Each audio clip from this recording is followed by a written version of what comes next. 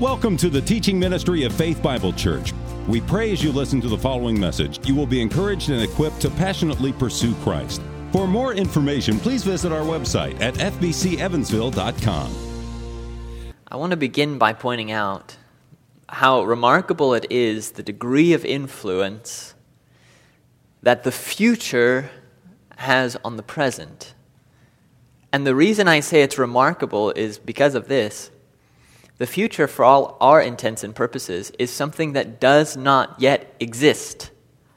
But if you think about it, decisions are made every day in light of a non-existent future. Stocks are bought or sold with an expectation of something that doesn't exist yet, of what those stocks will do in a future time.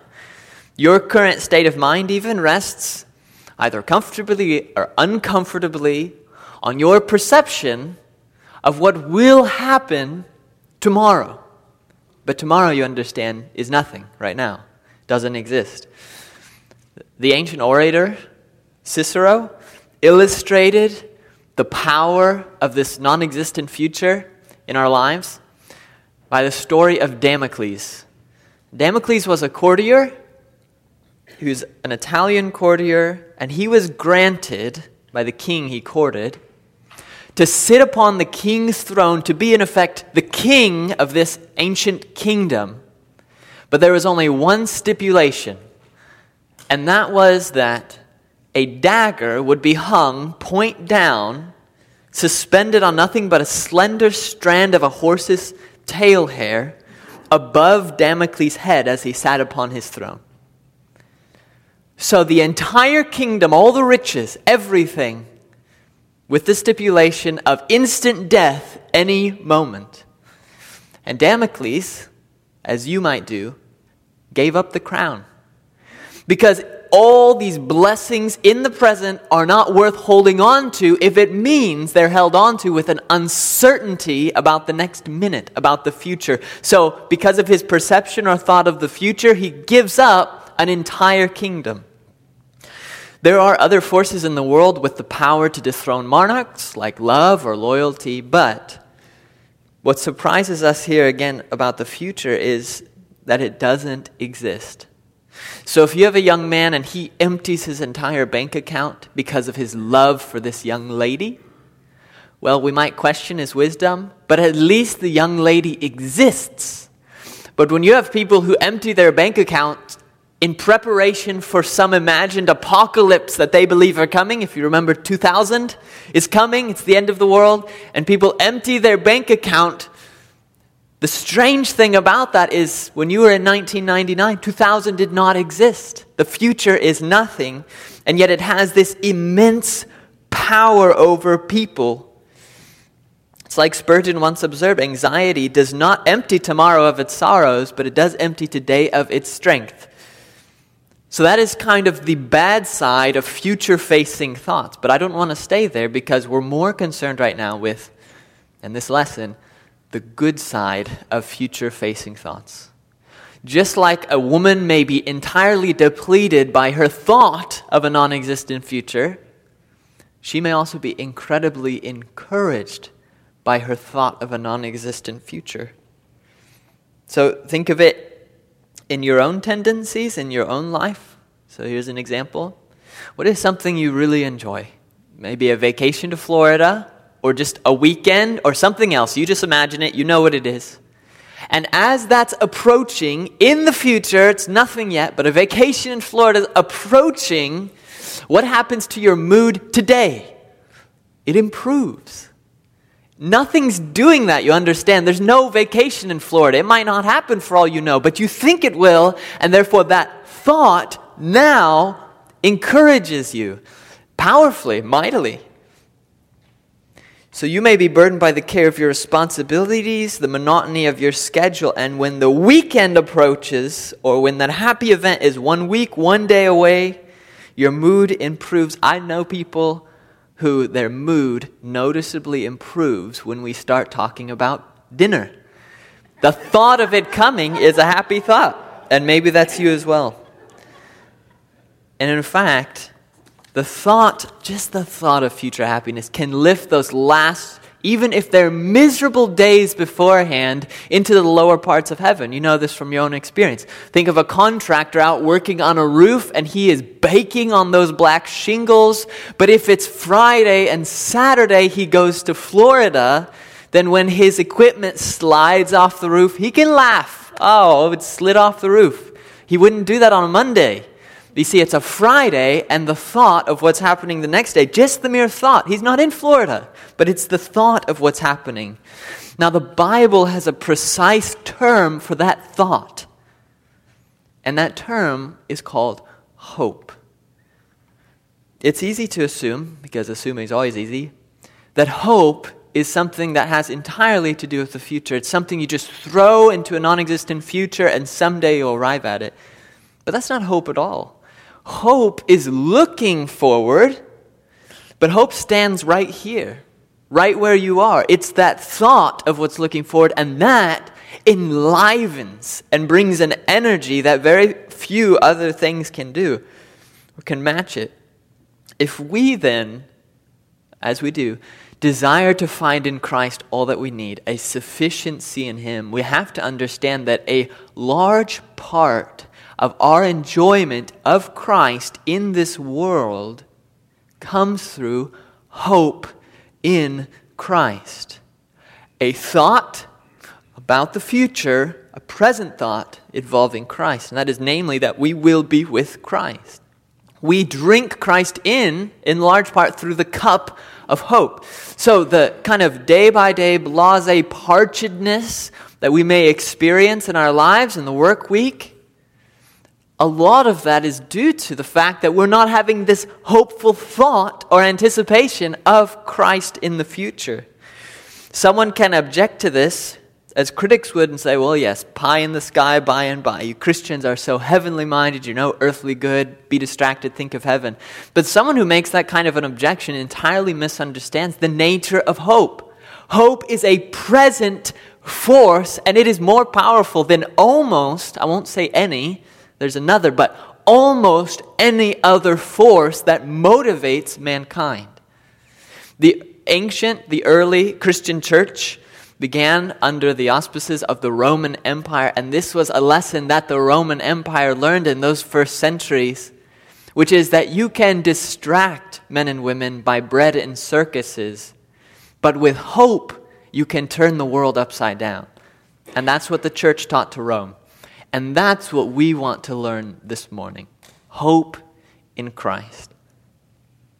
So, then, what specifically does it mean to drink this cup of hope? Now, before I give an answer, I want to turn us to the text that's going to be the central text of this passage. You're welcome to turn to it. It's in 1 Peter chapter 1.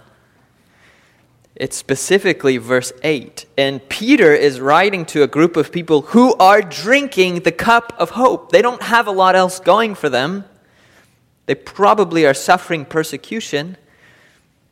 But they're drinking this cup of hope. And in verse 8 of 1 Peter chapter 1, this is what Peter writes.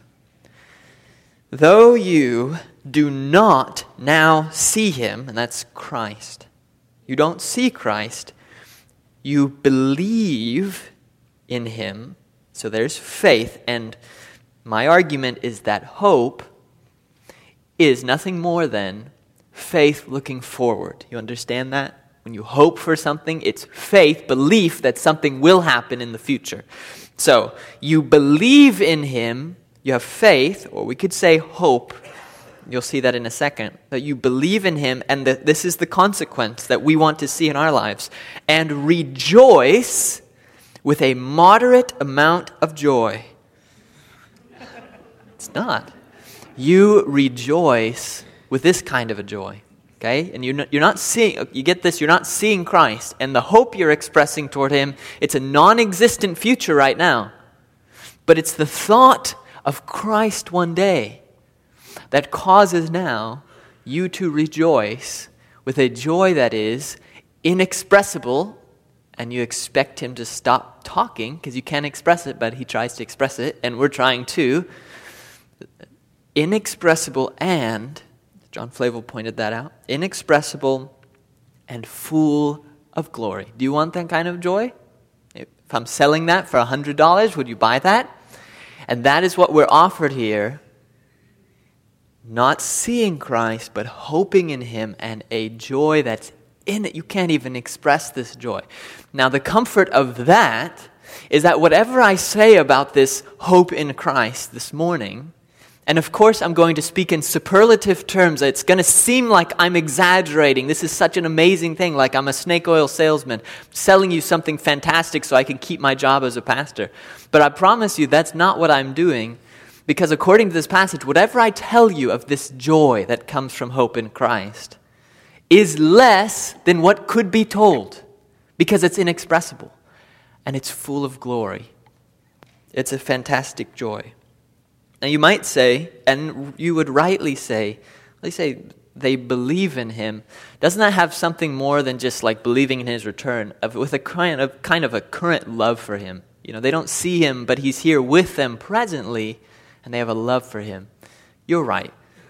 Next week, we are going to talk about love for Christ, and in one sense, this hope for Christ, your desire to be with Him and expectation of that, is just a kind of extension of love for Christ. But I think the focus here, a lot of it, is hope in Christ. And this is why I say that, because if you're looking at this passage, both before and after, the emphasis of Peter is on Christ's future coming. So you see that just before, Peter had been saying his readers' suffering, if necessary, you've been grieved by all these trials. Why? To refine your faith. Why? So that it might result in praise and glory and honor at the revelation of Jesus Christ. Non-existent right now, but a future point when Christ is revealed. That's the focus right before. And Peter says, in this, you rejoice. That's your joy. Future coming of Christ. And then just after our text, in fact, our verse kind of goes on, though I stopped it at 8, but in 9, they receive as the outcome of their faith the salvation of their souls. And this salvation in this passage is a future salvation. It's something there that was prophesied long ago, but it's referring to this future coming of Christ, this revelation. It's a grace, he says in verse 13, that will be brought to you at the revelation of Jesus Christ. Peter's focus is forward. In fact, I wasn't going to teach a class on hope in Christ right now. I was going to teach on love for Christ, but passage after passage of the New Testament that spoke of the joy we have from loving Christ kept pushing me toward hope in the future coming of Christ. And therefore, this kind of interjects as it does. But they are believing in Jesus and His return, looking forward. Therefore, that's faith looking forward. That's hope. And this hope is producing this joy. That's the subject of this lesson today. It is the powerful joy that happens when you hope in Jesus. So let's begin with our discussion of that joy. Now, if you want to know the strength of any hope whatsoever, what do? You set it on fire. That is Peter's point in 1 Peter 1. And this is the reason that you do that. Because you will never know the strength of a bodybuilder if you only observe the bodybuilder lifting pillows. Is that true? Because I can lift pillows and I'm no bodybuilder. You will not know how strong the bodybuilder is until you give him a weight that pushes him to the extremity of his ability. Same with a warrior. You don't know how strong a warrior is when he's in the barracks, but when he's in the battle, then you find out his quality. And that's true here of a hope. You don't know how strong a hope is or how much it influences you until you light it on fire, until you test it to the tearing of its muscle. And since hope produces joy, that thought produces joy in the one who's hoping, then what you have to do to see how much joy it's producing is to set all your hopes on fire. And this is the reason, because you do not know how much of your current happiness comes from hope in Christ, and how much of it comes from hope in ordinary, good, normal, human happinesses and hopes. You don't know. I could really be convinced right now that much of my happiness comes from the fact that I am hoping one day to be with Christ. And that is compelling me in my life. But you know what? It might be but that's maybe 10% of my joy. And that 90% of my joy comes from other common human happinesses. You live in a country that allows you freedoms. You have comforts. You have expectations that you'll go home and you'll have a meal or you'll go out to eat. You have expectations that your children will grow up fine and healthy and normal. All of these things produce a certain happiness now because you're expecting them. So how will you know among all these hopes producing this kind of gusher of joy in your life, how do you know how much hope in Christ is producing? Well, you know when those other hopes burn up. And then you ask, how much joy do I have left? I will give you a personal example. This is something I'll call for our purposes, the death of dreams. And it's a very necessary and important part of the Christian life. To give you a personal example, as a pastor, there are certain joys and certain sorrows I experience that attend the work that I do. You, in whatever vocation you are in, whether you're a stay-at-home mom or you're working somewhere, you have certain joys and sorrows too, so you can relate this to yourself. But as a pastor, one of the joys that I experience is a certain degree of honor. And some of that comes because I'm here in front of you all, I'm saying things, and you just assume I know what I'm talking about, and I hope that I do. But there's a certain degree of honor that comes with being a pastor. Now, this isn't all wrong. In fact, we read, I think it's in 1 Timothy chapter 5, elders who rule well are worthy of double honor. So very well. So some of the happiness I experience as a pastor, some of it, comes from this expectation that as I go about my work, I will receive honor. You'll like me. You'll approve of what I'm doing. Some of my happiness comes from that. So in my heart, that's where some of my joy is coming from. But the question for me is, if that's having an influence on my daily joy, how will I ever know if I'm really hoping in Christ and experiencing this inexpressible joy that comes from that hope rather than this hope? Maybe I have such little hope in Christ, but I have such great hope in honor that I look really joyful. But it's a falsely founded joy. In this kind of a circumstance, being led by a good shepherd, a kindly God and creator who is overseeing our souls, he in kindness will cast fire on other dreams to allow a testing to see if other ones burn up so that we realize how much of our hope is actually in Christ. That is the death of dreams. I'm reminded of a profound chorus I heard actually in a Reliant K song that well expressed this attitude in God, and it was this. You said, I know that this will hurt, but if I don't break your heart, things will just get worse. If the burden seems too much to bear, remember, the end will justify the pain it took to get us there. That is the way that God sometimes views our life. He brings pain and suffering because the end of having a purified and clarified hope in Christ will justify the present pain. So for me, if I enjoy honor, while I am grateful to God when I experience that, more necessary to the benefit of my soul is dishonor. It is important for me that my failures at times be made public. It's important that people not always like me, because that's a testing. It helps me. If Christ never let me be humiliated, if he never stripped me of honor, how would I ever know the state of my heart? So if you see Christ tying together the tails of foxes like Samson and putting a torch of fire between them and sending them running through your fields of other hopes, don't be alarmed. This is the normal Christian life and an evidence of God's love and care and discipline of you for your good.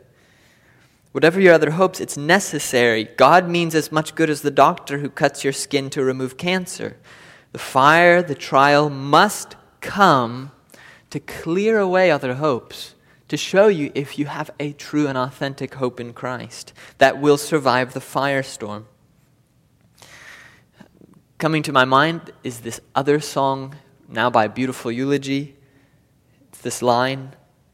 They say, what's concealed in the heart of having is revealed in the losing of things. So, the death of dreams is not an end in itself. God is not sadistic. He never delights in any of the sorrows you experience, and you must never think of him as doing so. It's the end that justifies it. And this is the end. This is the purpose. There is something concealed in your heart. When you have, that when you lose is finally revealed, and that's God's intention. Think about the children of Israel. As they wander through the wilderness, you remember that God fed them day after day with manna. It was a kind of flaky bread. Seems from its description that it tasted okay, but it was not meat. And the Israelites had cravings after meat. And God would not, except on one occasion, and a lot of people died. It was not good. God would not give them meat. Why would God rip away, burn away their hope in delightful foods and just keep, for 40 years, giving them the same thing day after day? He explains it. Moses tells them at the end of their journey, God did this that he might humble you, testing you to know what was in your heart. Meaning, were you just in it for the water that flowed from the rock, from the meat with all the quail? Is that what you're in this for? Or can you continue on year 32 to trek along? Can you continue, if you're the younger generation, with a hope in the rock itself, the spiritual rock, which is Christ, with a trust in God? Is that what keeps you going, or is it the expectation of food? So God gives them manna to test them. Think back even here in our text, Peter's readers here before. He says, just before, in this you rejoice. This is verse 6. Though now for a little while, if necessary, you have been grieved by various trials. And a trial is just another way of saying the death of a dream. Something you hoped for, killed. You've been grieved, and he says it's if necessary. And you say, why is the death of a dream ever necessary?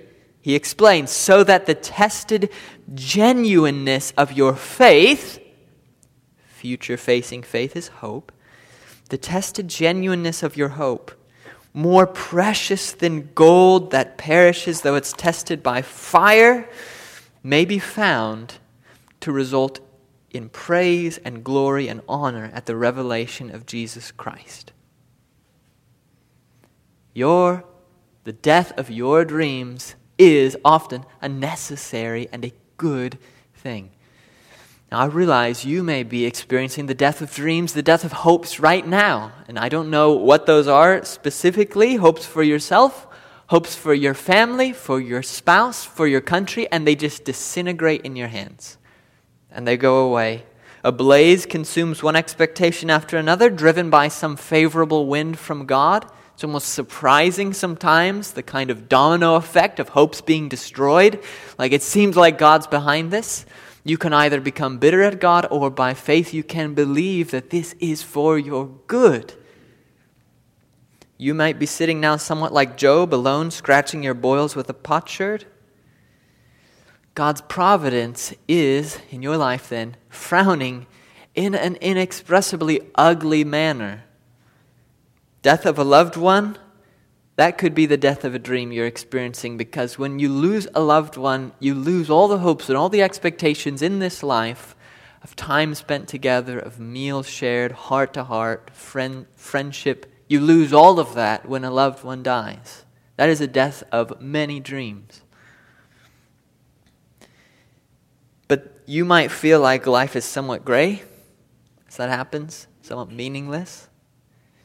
But in one sense, that's precisely what God wants you to feel at this point. It's as if you've been at the gym lifting a barbell, but you've been doing it using a bunch of your muscles. You've been bending your knees and you've been tossing your back to bring it up. I realize Arnold did it that way, but if you're bringing it up with all these different muscles, you don't know how strong your biceps really are, but once you get proper form, you eliminate the other hopes, the other muscles, and you've isolated this one muscle group, then suddenly it burns a lot more than it did before. You're doing the same thing, you see? You're still with joy, but it's burning, and it's a lot harder than it was before. But what's going to happen now? Now, this hope is going to grow. That's the purpose of the death of dream, when your other supports go, and now you are in a position divinely placed for your hope in Christ and that inexpressible joy that comes from that hope to grow and to develop. So that's the death of dreams. I've already observed that hope is a present force. You remember, it's a thought right now that brings light and energy. I've also made the comment that hope doesn't just bring a little light and energy, but rather an immense amount of light and energy, one of the greatest motivators in mankind. And now we come to the point where we ask, if that is the nature of hope, one of the most powerful forces in this world, then what happens when we come not just to any hope, as the others burn away, but we come to the one hope which, on the testimony of God Himself, is the greatest and most powerful of any hopes. The consequence of that hope is something we would describe as inexpressible and full of glory. The death of other dreams, we observe that. It's important in the Christian life, but it is only important because when your other dreams die, they die for this dream, this one hope, which is a hope in Christ. The best display of the joy that comes from this one hope in Christ is seen by this example. It's seen in the face of the martyr. Physical death is the death of nearly all other hopes. So when you go about your life, like you are, one day you may lose one hope. One day you'll lose another hope. This dream will die, and you'll move on, and you'll have other dreams, and you'll have other hopes. But when you are facing death, then all of the hopes and dreams you have in this life are gone. Like that. Poof. They're all gone. Because the man who's about to die, such as a martyr's death, he doesn't have this expectation anymore that he's going to spend many long years and a good life sitting around the table with all of his grandchildren. That hope is a good hope, and that hope goes away for the martyr. He doesn't expect that he's going to preach great sermons. He doesn't expect he's going to raise his family in a fantastic manner. Doesn't expect to see his daughter walk down the aisle. All those hopes and expectations go away. He's a martyr. Physical death takes those all away. And when all these hopes burn up, and literally the only thing that's left is one hope, and it's a hope in Christ, what kind of a joy can that produce? And the answer of our text is that hope all by itself, that hope in Christ and no more, can produce a joy that is inexpressible and full of glory. That joy, that hope, unsupported by any other natural hopes, by itself, a joy inexpressible and full of glory. So you see Stephen, that first martyr, and he's gazing into heaven. They're throwing rocks to kill him. He's going to die. He doesn't have an expectation of other things. All his friendships, whatever, they're out of view right now. But what is Stephen seeing as the rocks are flying toward him? He gazes into heaven. He is permitted by God, kindly, a vision of Christ at the right hand of the throne. And he says, "Lord Jesus, receive my spirit." That's just another way of saying what Paul said in Philippians. To depart and be with Christ is far better. I would rather do that. If I need to do it with the rocks, so be it. All the other hopes are burnt away. All the other hopes die. And Stephen, in the martyr's face, what is there? There is a joy. Receive my spirit. Finally, I'm free. I get to be with Christ, and that's far better. That's a hope in Christ all by itself. That's all Stephen had, and it's enough to give him quite a noble ending. Or you turn your eyes just shortly thereafter to the Colosseum of Rome, which was a sort of portal to heaven for the early church. Many martyrs died there. And if you listen closely, early there in the first century, maybe this early second, you hear a voice calling out in that Colosseum with its crowd, "Reproach Christ," it's the Roman proconsul, "and I will set you free." Because there in the middle of the big crowd is an 86-year-old man, Polycarp, perhaps a disciple of John. And the proconsul threatens him with wild beasts. "We'll destroy you, we'll kill you with wild beasts. All your other hope's gone." And the old man replies, "It is unthinkable for me to repent from what is good to turn to what is evil. I will be glad, though, to be changed from evil to righteousness." That's about what was to happen to him. Destroyed by beasts, and he was going to turn from the evil of this world, the remaining corruption, to the righteousness of heaven. That's the only hope he had, and it was enough for him. Or you look again. Here's a 22-year-old young woman, similar time frame, Perpetua, with a newborn son. And her father had come to her while she was imprisoned, said, "Daughter, have pity on my gray head." That hope, that expectation that you can be here for me. Think of your brothers, there's a hope. Think of your mother, a hope. And your aunt, a hope. Think of your child, a hope.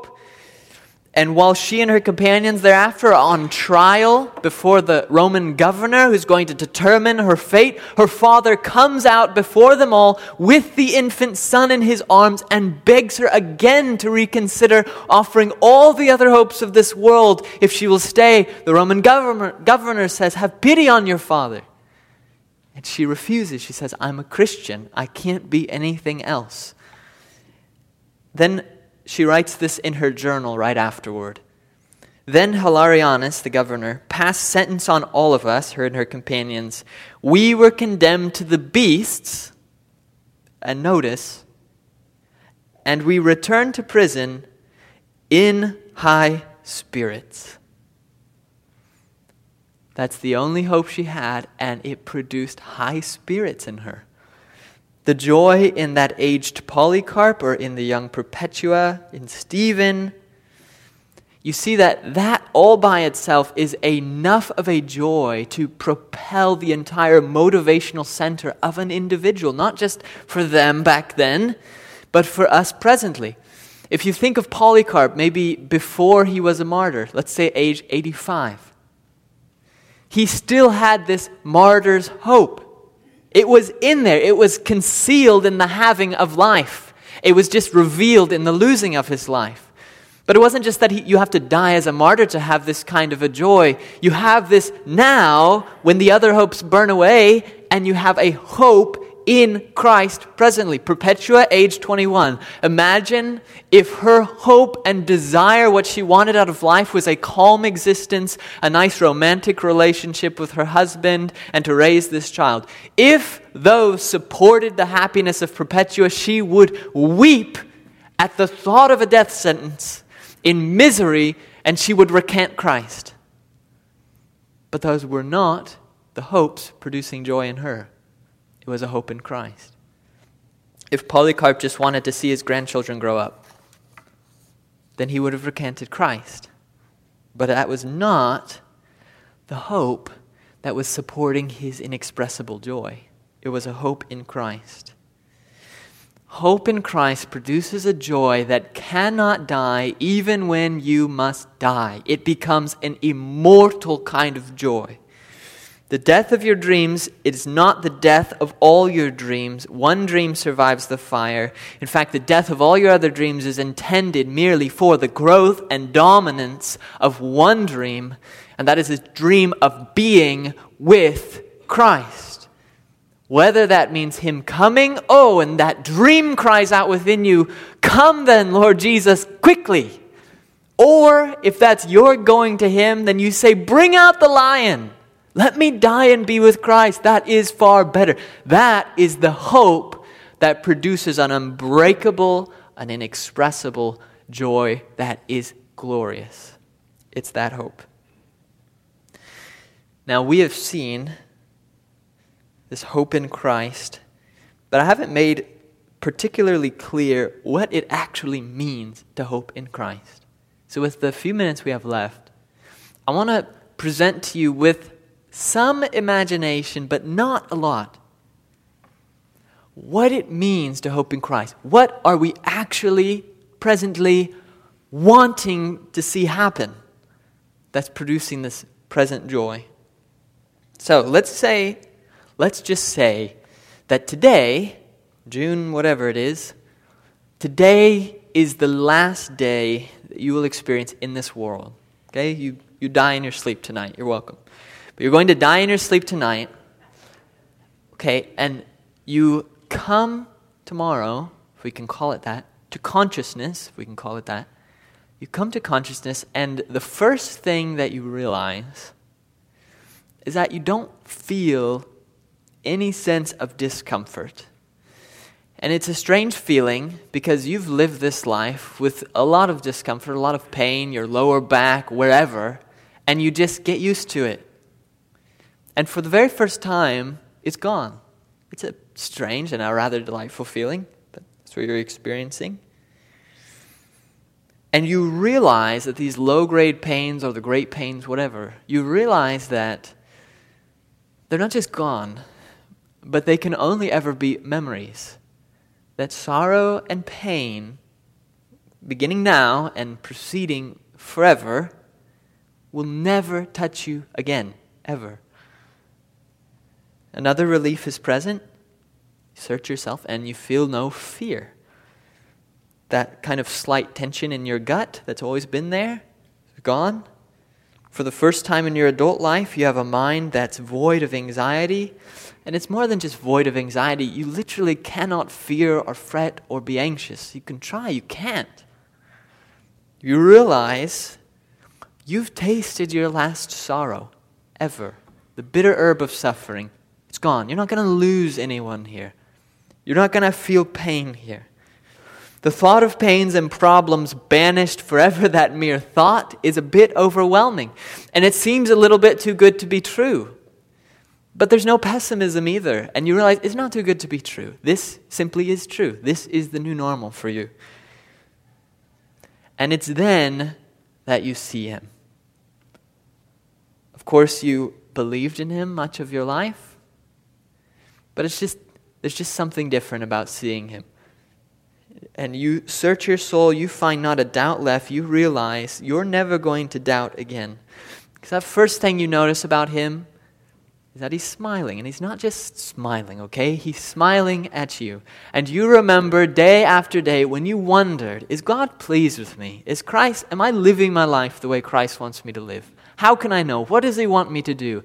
And you failed and you felt displeasure and you were grieved by that. It hurt you more than anything else. And now you're there and all of that is gone. It's history and there He is and He's just smiling at you. And maybe for a time you just stare into His eyes and He stares into yours and you just stand there. You just be. You're there. You're with Christ. And you realize that all of the pains and every sermon you sat under here at Faith Bible Church and your family and all the difficult times and all the good times and all of the blessings and the times you spent richly or poorly in the Word and your many prayers and the difficulties you experienced and the approach of death and all of that, you realize it was just leading up to this moment. And this is the culmination of everything. All those philosophies of the world religions, the masses in South Asia worshiping their gods, all of that you heard about or experienced, the people around you, them turning to the world, people that you loved, or your neighbors who could not see, all of that, you realize that was just kind of a setting. That was a background, and that's gone now, and here you are, and there He is, and you're with Him. This is the beatific vision. Doubt is gone, sorrow is gone. This is what you were created for. And you kind of lived your life as a preface, and now you're here. This is what you were made to experience. And on earth, you occupied so small a place. You felt like just a grain on the seashore there of sand. And that's what you are, and that's what you'll always be. But it doesn't matter, because here's God, and you're staring into the face of God somehow. And He's giving attention undivided to you somehow. And all that you feel, no more fear, but you feel this most kind of delighted wonder, this freest sense of comfort and this gentle warmth of his love, this is the beatific vision. But the thing that drives it to your soul is, as you stand there, it hits you, this is just the first 15 seconds of forever. And if you have some sort of intermediate body before the resurrection, maybe tears well in your eyes, not sorrow. You think this can't be real. But this is real. This is real. Everything was leading up to this, and it's finally blossomed into this. And you are experiencing the ultimate end of human life, and it is only the beginning of human life. C.S. Lewis, at the end of the Chronicles of Narnia, captured something of this idea. And I want to end this message on the hope of Christ, hope in Christ, with a paragraph that he wrote. The children in the Chronicles of Narnia are suddenly killed in a train wreck. And there they are with Aslan, who represents Christ. And they're in Aslan's country. Lewis concludes his book. I conclude this lesson with his description of that scene. He says, and as Aslan, or Christ here, spoke, he no longer looked to them like a lion. But the things that began to happen after that were so great and beautiful that I cannot write them.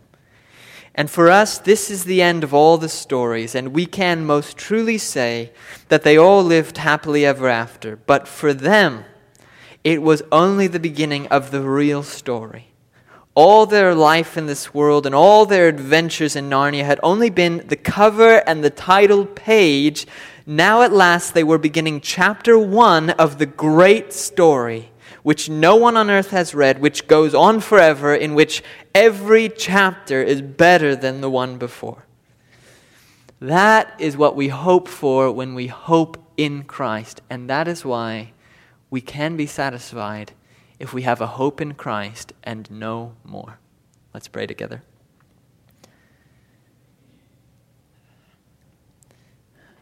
Christ, we've considered your word, and we leave it now to you, for it is in your hands to impress your word upon us, to put it into the hearts of your people so that it is not some passing fad, but it is a firm conviction that we hold, whether we are in the Colosseum one day before the beasts, or we die in some peaceful way in our sleep.